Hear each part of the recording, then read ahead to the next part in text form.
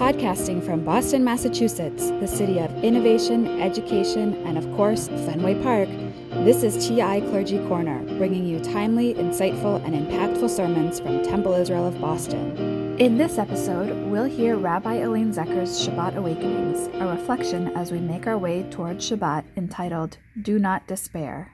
This week, two great events occur and create a synergy of possibility. A new year, combined with a new beginning, brings new hope.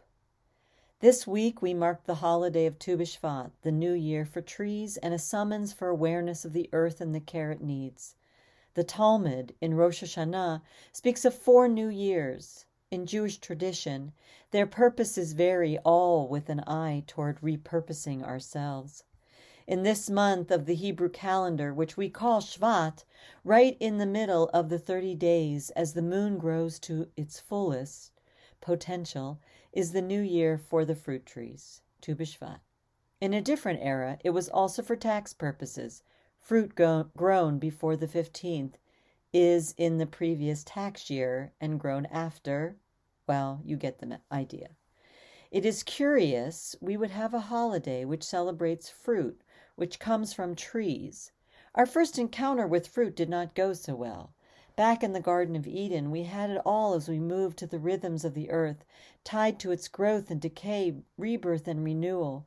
We wandered and wandered freely through a world animated by the divine presence, and then came that fateful but delicious bite, and the seamless connection to the divine ruptured, sending humanity out into the world.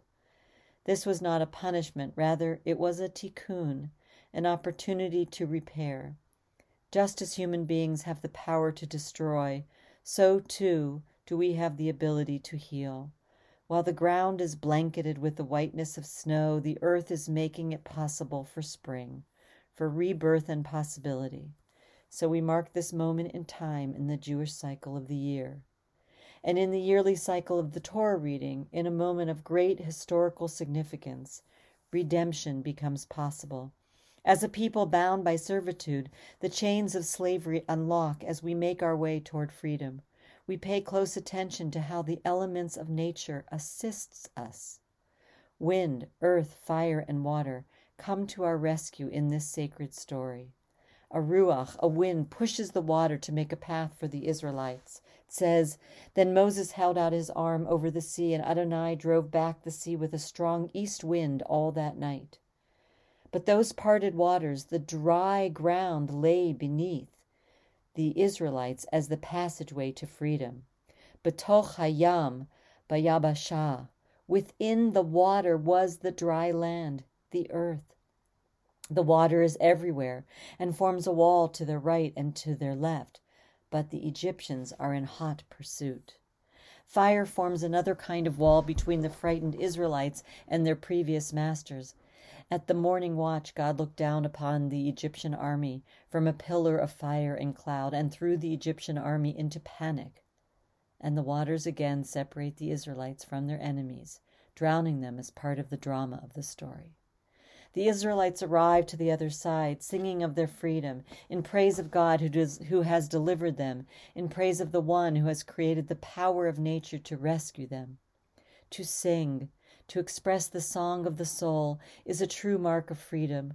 Whenever Israel utters this song, we learn throughout the generations, it is as if it is offered for the first time, new and renewed.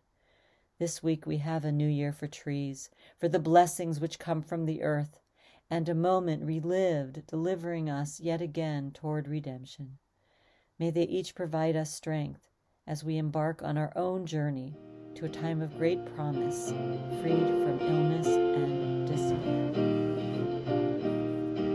To sharing Shabbat with you, and we've made connecting virtually even more accessible. We can pray together on the Temple Israel website, through Zoom, or on TI's Facebook page. Find all of the links at www.tisrael.org/togetherwithti. This has been a Temple Israel of Boston production. Join us next time for another episode of TI Clergy Corner.